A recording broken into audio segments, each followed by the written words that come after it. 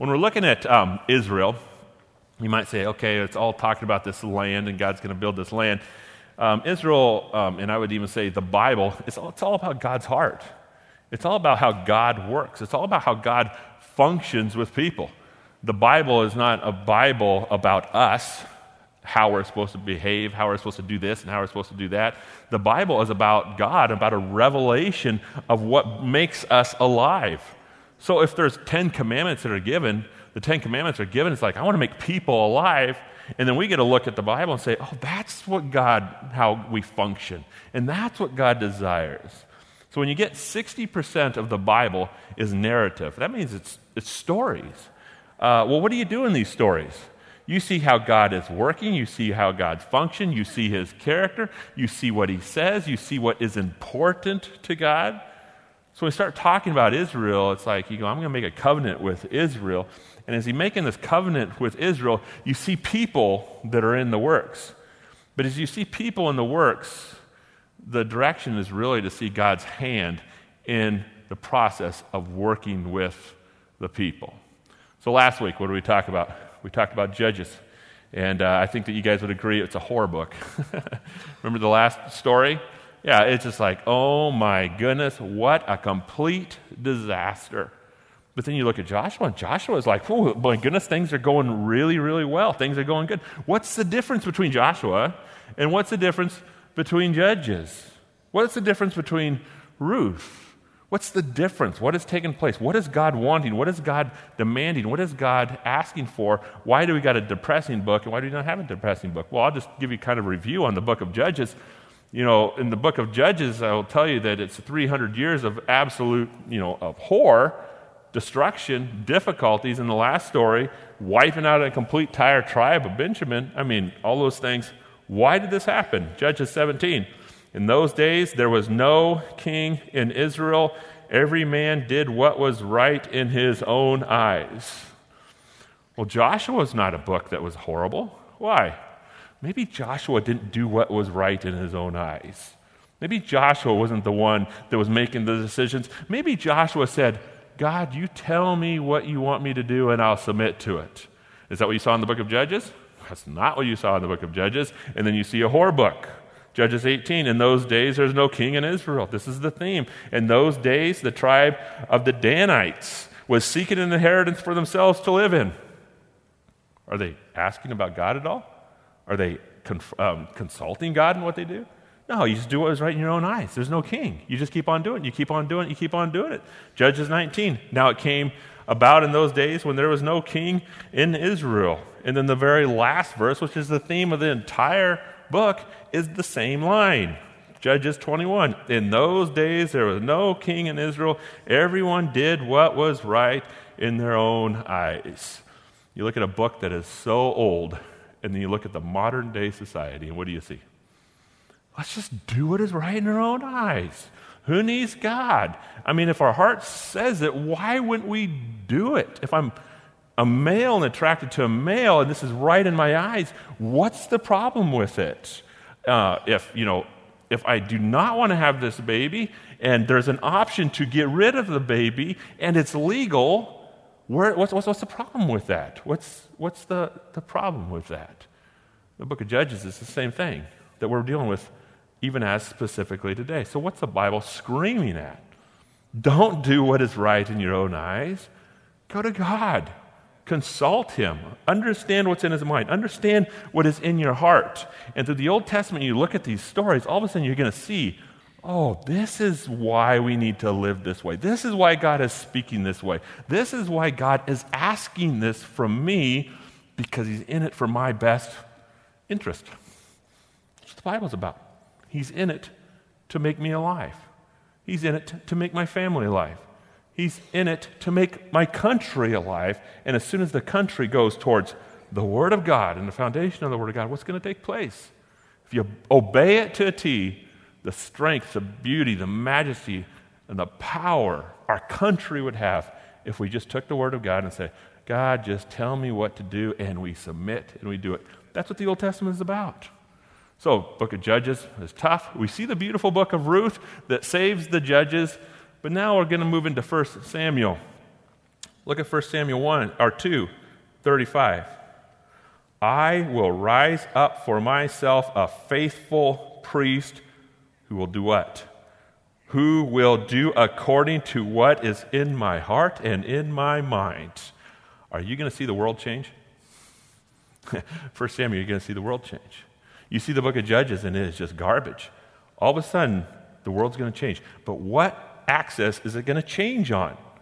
This one person, I will raise myself a priest who will do according to what is in my heart and mind. I will firmly establish his house, and he will minister before my anointed one always. Was this Joshua's same attitude? Was Joshua's same attitude? Was this Moses' same attitude? It was Moses' same attitude. And when leaders become in place, and this is their focus, what's going to happen? The world is going to change around them. And I'll even tell you that the Bible even shifts gears when individuals say, this is what I'm going to do. God, please, I want nothing else besides you. And God smiles and says, all right, I'm going to change the world. Okay, I'll change the world. So we see Samuel. And as we see Samuel, you definitely have stories. Hannah was Samuel's mother, and she could not have a child. And she went into the temple in Shiloh, and when she went to the temple of Shiloh, she was pleading for God. God, please, please, please, please, give me a child. And Eli was a priest at that time, walked up to her and says, are you drunk? What? It even says in the scriptures that her soul was being poured out. He looks at her and says, are you drunk? She says, no, I'm not drunk. I'm barren. And what does Eli say? You'll be with child. And what does Hannah say? Well, I'll give that child to God. She then conceives. She gives the child to God after 4 years old and nursing the child. Gives the child to God by placing him in the temple to be trained under Eli. But what is the personality of Samuel? The personality of Samuel is what God says I need to listen to. He was at a young age, and he was sleeping. And as he was sleeping, he heard this voice. And as he heard this voice, he thought it was Eli. He jumped up. And after he jumped up, he went and said, Eli, Eli, are you talking to me? He said, no, I'm not talking to you. He went back to sleep. He heard a voice again. Eli, Eli, are you talking to me? No, I'm not talking to you. And then after the third time, what takes place? Eli says, say these words, Samuel, speak, for I am listening. And then let God tell you what he wants to say. So sure enough, what took place is Samuel got a report directly from God. As Samuel got this report, he's like, I don't know if I really want to report this. And the reason why he didn't want to report it is because Eli had some sons, Hophni and Phinehas. And these guys were not necessarily good guys. In fact, they were horrific guys. And what did Samuel report? He reported judgment on them. He didn't want to tell that to the priest. He didn't want to tell that to Eli. But he's not going to do what is right in his own eyes. What's he going to do? He's going to do what is right in God's eyes, no matter what the price was. 1 Samuel 2:11 says this, then Elkanah went to his home of Ramah, but the boy ministered to the Lord before Eli the priest. You ever seen that verse and really looked into it? Who did Eli minister to? Did he minister to Eli, or who did Samuel minister to? Did he minister to Eli? No. He ministered to the Lord. What's the definition of minister? Minister means one who performs religious functions in a Christian church. That's just the definition of minister. One who performs religious functions in a church. You minister to what? I'm a minister. I minister to you. But Samuel did something different. He ministered specifically to the Lord. I think the Lord says, now I'm going to change the world. Because this is the heart that's going to change the world. My ministry is not even going to be for you. My ministry is going to be for the Lord. And he's the one I'm going to minister to you. What do you mean by that? We minister to the Lord. I'll tell you, one who performs religious functions to God rather than to even man. Religious functions like what? Religious functions like getting on your knees and saying, God, it's just you and me. Nobody else sees me. When I preach, everybody sees me. It's like, hey, I'm doing ministry. Isn't this really, really good? But nobody sees me get on my knees. Nobody sees me in the closet. Nobody sees me reading my Bible when I'm not supposed to, or when nobody's around. See, what happens is there is religious functionings that is specifically, it's just me and God. I have a quote that will always just hang on to, that will always not torment me, but will always drive me. And the quote is, a pastor is what he is on his knees and nothing else. Period. Nothing else. And I think that, whoa, I'm doing ministry, things are working, things are good. Samuel wasn't that kind of person. What Samuel does is, I'm going to sit down, I'm going to minister to the Lord, just like Joshua. I am going to conquer a city, and where am I going to get my information? Where am I going to get my plans? Where am I going to get my strategy? I'm going to minister only specific to the Lord. And then all of a sudden he walks up to Jericho, and he does what? He walks around it 7 times and blows his horn? I mean, that's not a military success. But yet it was God's answer to destroying the city. Well, where did he get that? He's moving towards even the quiet business where he's isolating himself and say, I want nothing but you, God. Ezekiel 44:15. But the Levitical priesthood, the sons of Zadok, who kept charge of my sanctuary, when the sons of Israel went astray from me, shall come near me. And to do what? To minister to me, and they shall stand before me to offer what is fat and blood, declares the Lord. Again, a passage that I will minister to the Lord. And then we have 1 Samuel 2:21, and the boy Samuel grew strong before the Lord. The person that ministers to the Lord will get God's heart, God's mind, God's soul. The person who steps back, I mean, this is going to sound crazy, but the person who steps back from ministry of what's taken place and moves towards, I'm going to be heavy in ministry to the Lord, reading my Bible, you get the 7 disciplines, reading my Bible, prayer, attend church, give when nobody else knows. This is the person that is going to move. This is the person that is going to be strong. This is the person that is going to change the world. So let's continue to look at Samuel. Samuel 8:6, talking about his life. Remember, that is his heart, because we're definitely going to get back to it. But 1 Samuel 8:6 says, but when they said, give us a king to lead us, this displeased Samuel, so he prayed to the Lord. Give us a king to lead us. I don't necessarily want, this is the people that are talking, I don't necessarily want to have my devotion between me and God. I mean, that was the plan. That was the plan. Just me and God. That was Joshua's idea. That was Moses. It was just Abraham and God. That was it. And so we tried it in the book of Judges, and everybody's like, no, we just got to do what we want. They just left God. They left that quiet time. They left that solitude, and they got to the point of, just give us a king. We got to see somebody. We got to touch somebody. We can't go into a room all by ourselves and pray to God because he might not listen. He might not know. So just give us a king that will lead us.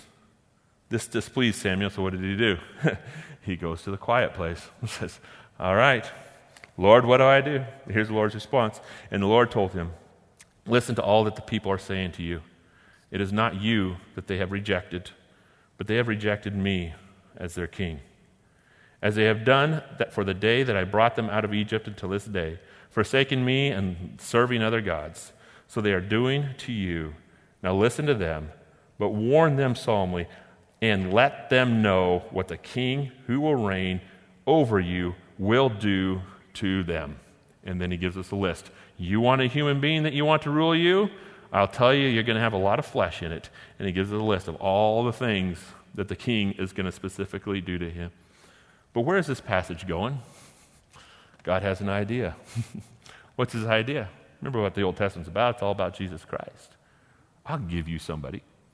I will give you somebody that you can see, that you can feel, that you can touch, and that you can understand, and you will see love, humility, kindness. You will see a life completely laid down, which is found in Jesus Christ. You will see your King of Kings and your Lord of Lords. And what do we do when Jesus came? We rejected him. You see that? We rejected him. So what we do is we see him, but it's like, well, this isn't the king that we want, and then we reject him. But still, what do we do today? What should be the drive of the church today? What should be the center of the church in moving today is to still look back 2,000 years, not even to look forward. People talk about revival, and I almost got myself in trouble because people talk about revival on this prayer summit that not prayer summit, but a leadership group that I went to, And it's like, we got to pray for revival, and we got to move for revival. But one thing was missing in the conversation. Don't look forward, look back 2,000 years. And pick up the thing that took place 2,000 years. And when you pick that thing up and you put it forward and pray underneath it and send it forward, which is the gospel of Jesus Christ, then revival is going to take place. See, what we can do is we can often reject the king just like many other people rejected the king when he was on earth. Is we ministry, when God might just be saying, as Samuel did, just go into the quiet hours. Go into the quiet. Open up the Bible and see what this King of Kings and Lord of Lords has done and see what you should do with it. Pick it up and tell it to every person you come in contact with. Pick it up and preach it from the pulpit. Pick it up and let it drive a revival, because if a revival is ever going to take place, according to history, it's going to take place on the beautiful gospel of the King of Kings and the Lord of Lords. This passage says, well, they didn't reject you, Samuel. They rejected me. Therefore, I will give you a king, but I have a purpose in giving you a king. The purpose in giving you a king is a purpose of giving you Jesus, for the purpose of looking back now from our day, 2,000 years, and holding on to it and letting us drive our lives. But it's still the center of going back in the quiet to find him, going back in the quiet of meditating on him, going back in the quiet of reading the word and understanding him. 1 Samuel 9 says, and he had a son whose name was Saul. There comes a king. Even Samuel got a little distracted when it comes to a king. He says, all right, you want a king? I'm going to get one. Well, what are you going to find when you find a king? You're going to have to find a good soldier. You're going to have to find a strong man. You're going to have to find somebody that will lead you to God, somebody that will lead you to success. Therefore, I found this person named Saul, a handsome young man. There was not a man among the people, in other words, he was it, of Israel more handsome than he was. For they even give a description of his shoulders. His shoulders were upward. He was taller than any other people. Oh my goodness, we have found somebody that will lead you. But remember who conquered the armies in Joshua? Remember the conversation that took place with Moses? Moses was the most strongest person that had ever walked on this earth when it comes to leading the people out. He had an army. He had the position. He had the intelligence. He had absolutely everything, but God took him out and brought him to the wilderness. So he took him and brought him to the wilderness. What did God do to him? He took away his education. He took away his military. He took away absolutely everything, and the burning bush comes up, and what's Moses' words? Who am I? They should have been, where were you 40 years ago? I had it in me, but I don't have it anymore. And then you get the passage, I will. You're going to get in trouble saying, let's go find the strongest man on earth. Because the strongest man on earth doesn't necessarily move into a military strategy without his own arms. Moves into a military strategy with what? Thinking, or with the power of God. He moves into a military strategy with his own arms.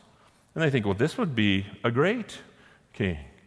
And what happens in Saul's life, and you will see Saul be very powerful, conquers many armies. He goes to the battle against Jabesh Gilead. Do I have a slide in regards to Jabesh Gilead? Remember Jabesh Gilead? Tribe of Benjamin. Jabesh Gilead didn't show up when they destroyed the tribe of Benjamin. They grabbed the virgins from Jabesh Gilead and they brought them down to Benjamin to rebuild the tribe. Well, you have King Saul as a Benjamite. What's he going to do? He's going to protect Jabesh Gilead because that's where the history's at. First thing he does, he goes against Jabesh Gilead, battle of Michmash, defeats Moab, he defeats Edom, Zodaph, the Philistines. He's successful. He's good. He answered God's call, and he's doing God's mission. But remember whose battle it is. You better continue to do God's battle, because God might say, I want you to walk around a city instead of go into a city. You got to be with God in quiet. You got to be with God in silence. You got to be with God and understand what he's going to say to do to his people. You can't just do it. Why? Because God's the one that fights the army. Exodus 14:14, the Lord will fight for you, and you will be silent. You tell a military commander that. You tell a military commander that do less training and more focus before God. Well, if you want God to fight that army, you have to do that. But God says he's going to fight the army all the way through the Old Testament. 2 Chronicles 20, you will not fight. You will not need to fight in this battle. Stand firm, hold your position, and see the salvation of the Lord on your behalf in Judah and Jerusalem. All of a sudden, who's fighting the battle? God is fighting the battle. But how do you know the strategies of God? How do you know the mission of God? How do you know the desires of God? You don't find that on the battlefield. You find it in the silent room. Deuteronomy 20, for the Lord your God is he who will go and fight for you against the enemies to give you victory. Deuteronomy 20, for the Lord your God is he who goes with you to fight for you against the enemies to give you victory. Oh, I just repeated that one. Psalms 33:17, a horse is a vain hope for deliverance. Despite of all of its strength, it cannot save. The fight is not in the horse. The fight is where? It's in the power of God. Psalms 147, his pleasures is not the strength of a horse, nor the delight in the legs of a man, but delights in the power of his name. And is there going to be somebody that's going to step back into the quiet room, like Samuel, step back in the quiet room and say, God, what do you want? How do you do it? I commit my life to prayer. I commit my life to work, but I will not put work over prayer. I commit my life to the reading of your word because I want to understand, because you might have strategies that are not from my mind, and your thoughts are not my thoughts, but I'll commit my dedicate completely to this. Do you see how important it is to have that quiet time, to have that quiet hour? You see how important it is to minister to the Lord? It's extremely important for Saul. Saul got a little bit distracted. And let me tell you kind of a bad Gideon story. Remember the story of Gideon? Gideon had an army to fight an extreme army. But as he's going to fight this extreme army, God did something. He said, tell everybody to go home if they're afraid. And then all of a sudden, Gideon lost his army. He lost half of his army. And then they go down to the waters, getting ready to attack. They drink like dogs, cuff the hands, and all of a sudden he lost more of his army, to the point of having 300 people, and God says, all right, this is exactly where I want it, because this is good strategy. Not good human strategy. It's just not. You don't cut the army when you want to do human strategy, but it was good God strategy. Well, God has another strategy all the way through Joshua. You see God's strategy? Well, God has another strategy with Saul.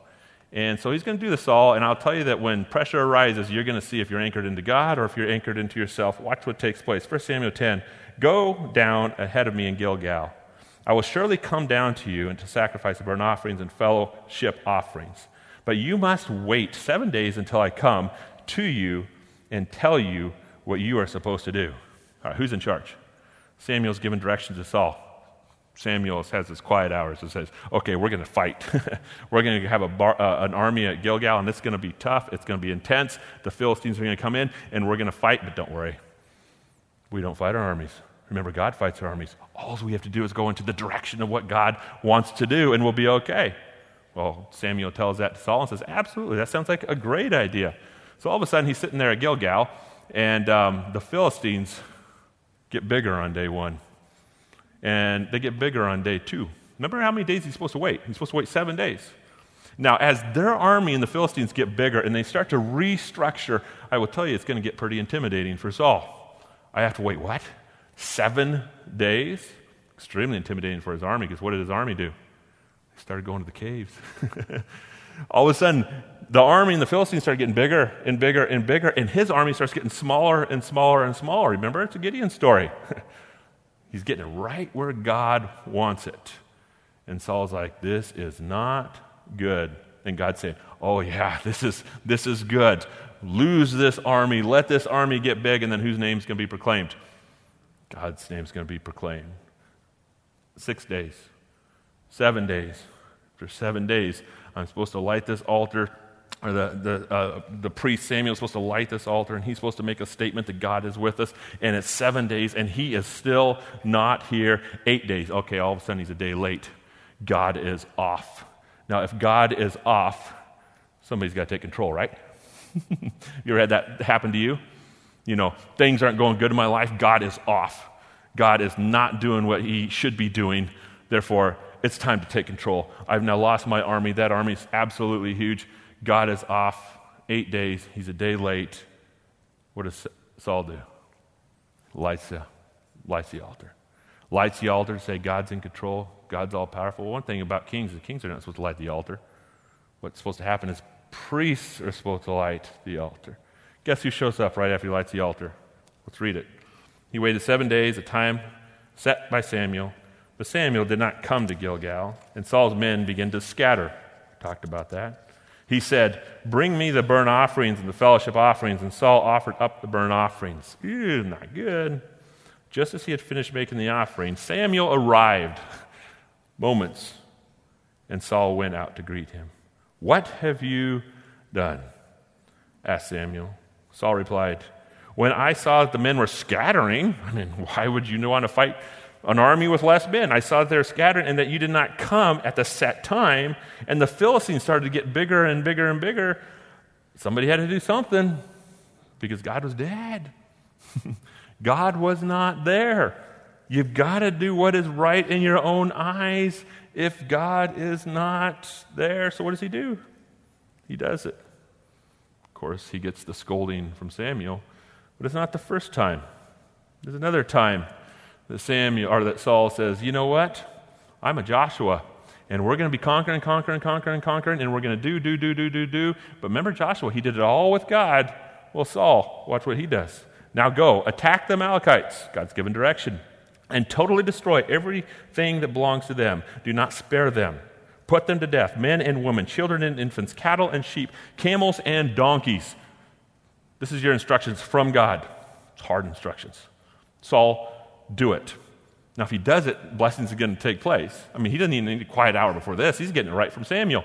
Take this. Go do it.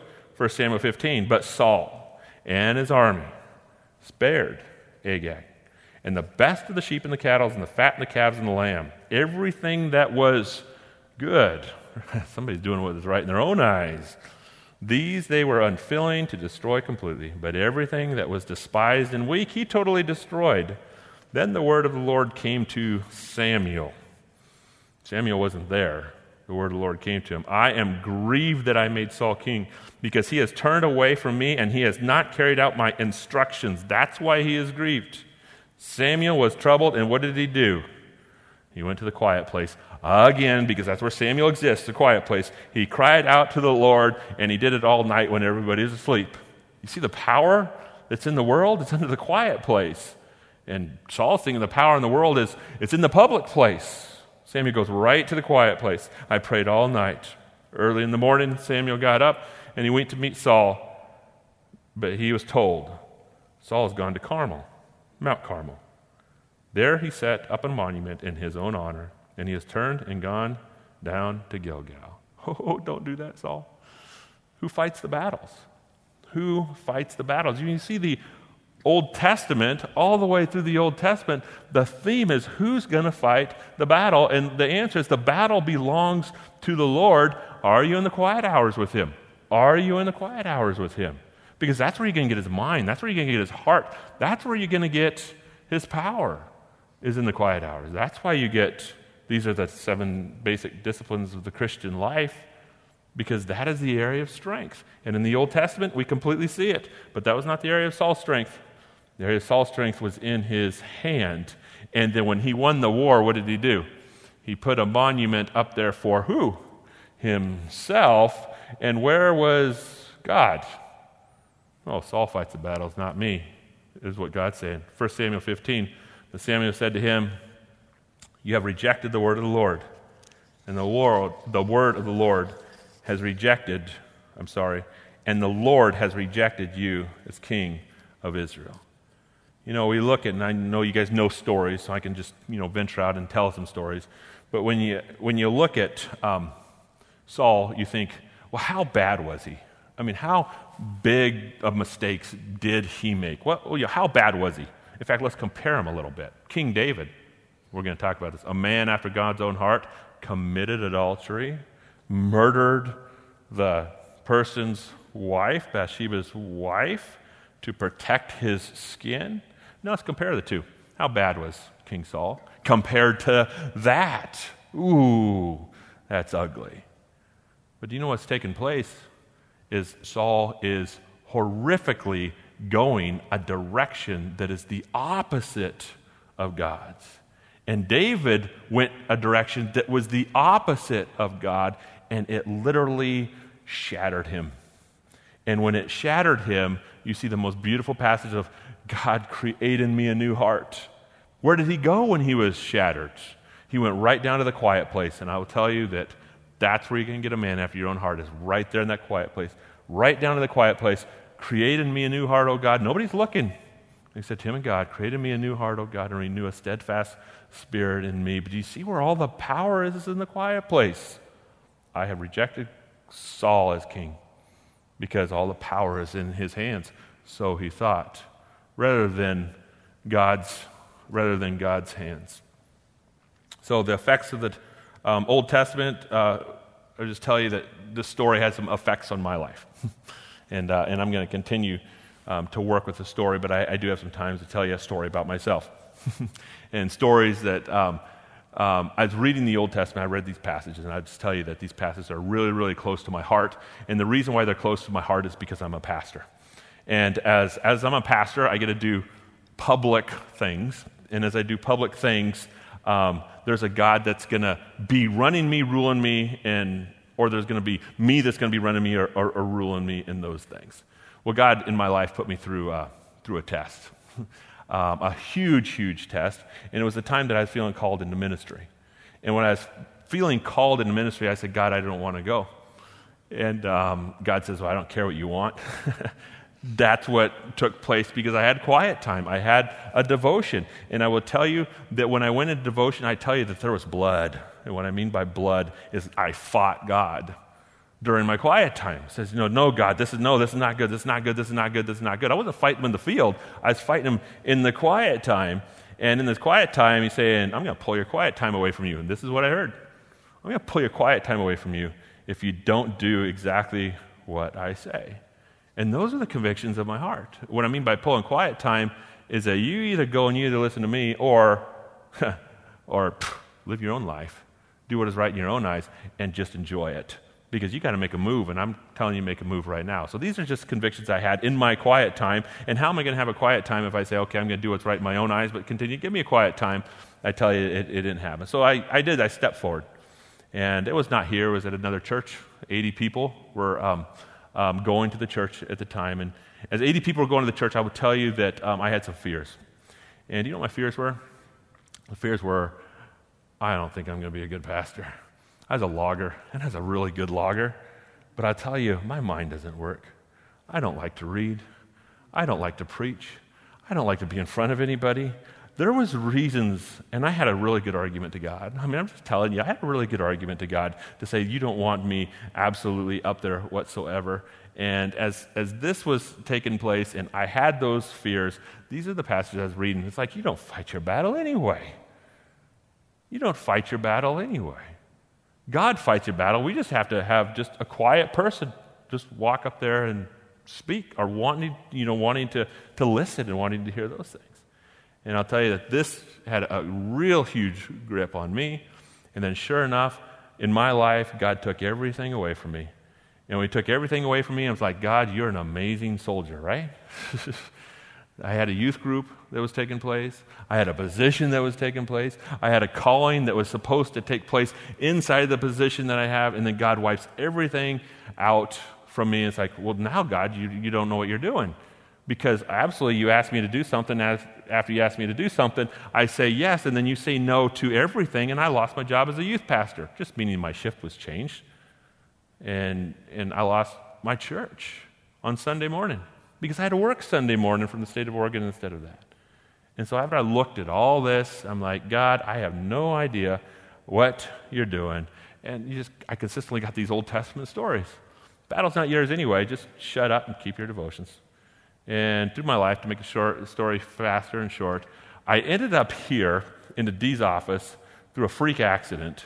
And freak accident in the sense that my daughter went to preschool here, and Bob Thompson was associate here, and he just asked me to come in his office and say, hey, what's God doing in your life? My words were like, I have no idea what God is doing in my life. I do not understand. I feel like he wanted me to do something I can't do. And after he did that, he just took everything away from me. He said, you should talk to Pastor D. So I go into the office and talk to Pastor D. And D's, I'll just tell you that D is when he communicates, he just communicates black and white, nods his head, say, oh yeah, sure. And I walk out the door and go, oh, good. I get to keep my quiet time, and I don't have to go into a public ministry, because I was concerned about it, still concerned about it with 80 people. And then after that, Dee says, well, I want you to plant a church. And I'll tell you, my heart was just broken. My heart was scared. I'm telling you that my mind was broken. My mind was scared. And I had fear just shaking in me like you will not even believe. And as you see this fear that was shaking in me, believe, it's all about, is God going to do something? Is God going to fight the battles? Because I'm not supposed to. And I watched all these things take place.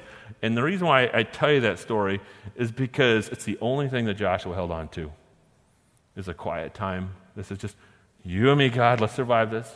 It's the only thing that Moses held on to was a quiet time.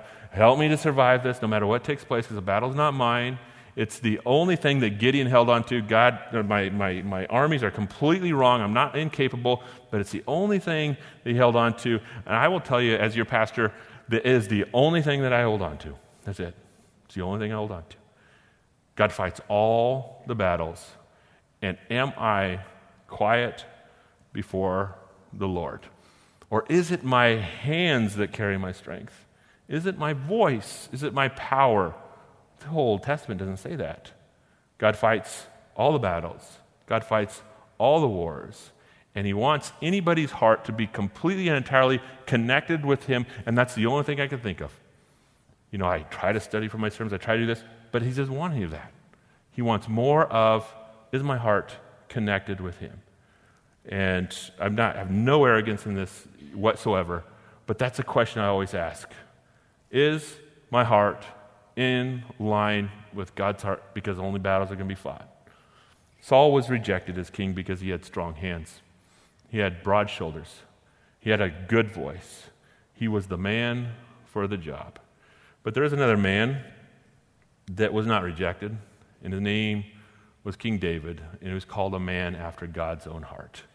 So when you look at the Bible, when you study the Bible, you want to ask the question, am I somebody after God's own heart, or am I somebody successful? Those are the two questions. Am I successful, or am I a man after God's own heart? And what are the qualifications of being a man after God's own heart? Well, for the next couple of weeks, we get a look at what a man after God's own heart looks like.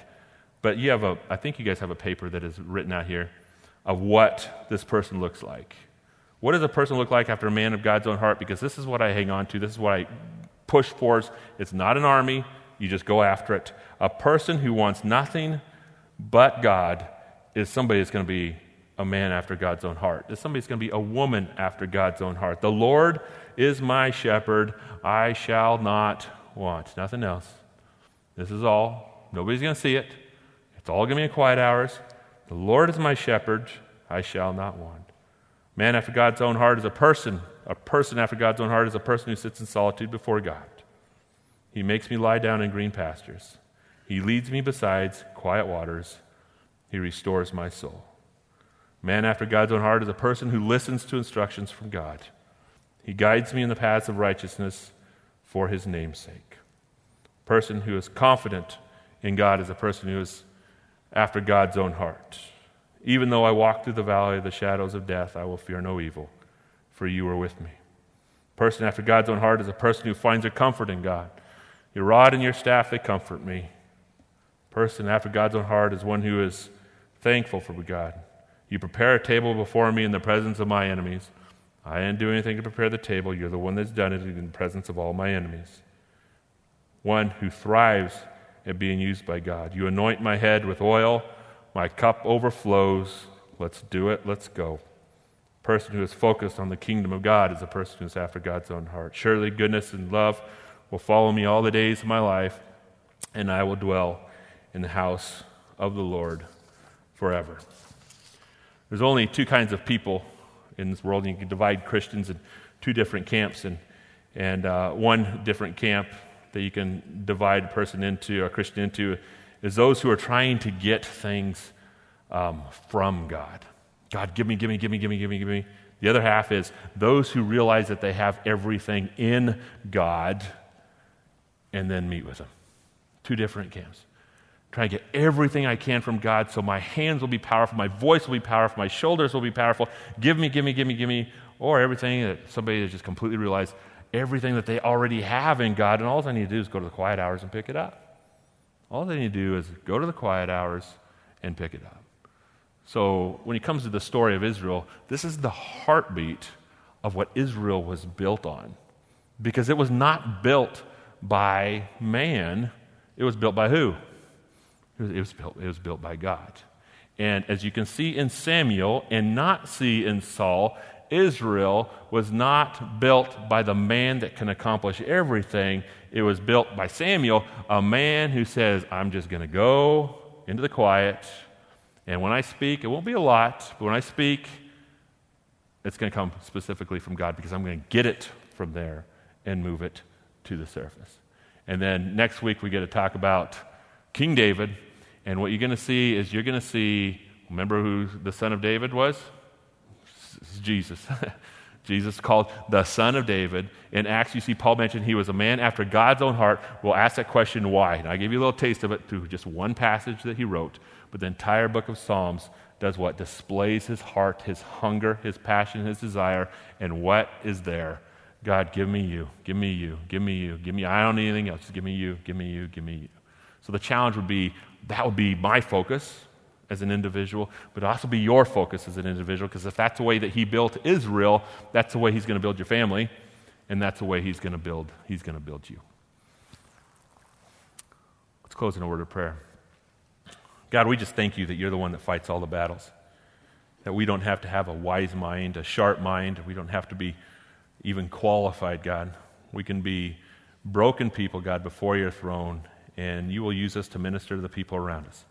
I just pray, God, that this would just be a focus in every single one of our hearts, that it would be a drive to meet you in the quiet hours, reading the Bible, praying, giving, serving, obeying, all those things in the quiet hours. I just pray, God, that we'll be motivated and driven towards that direction and that direction only. We love you in Christ's name, amen.